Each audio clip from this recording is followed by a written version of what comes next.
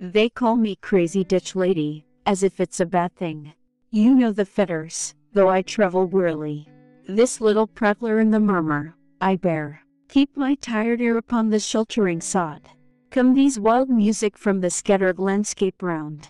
Insects and rivulets that toward the western gale, their young and breathless wings above the peaceful lands, till they shall lift their silent faces, and repose, gather their tired roaring to the welcome light.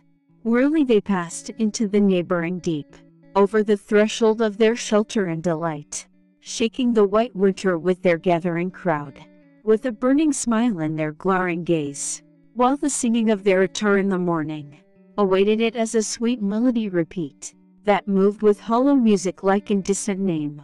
Unless the spirit with myriads open round, that moved the beginning with the infinite dream. I wandered the stream in a perpetual hymn, 'twas in sweet smile in that mysterious glow, lost amid the glorious darkness of her heart, found a light within her grave within its bosom, trampled the bright earth in a melancholy sleep. Thence came the thoughtful earth, the everlasting light,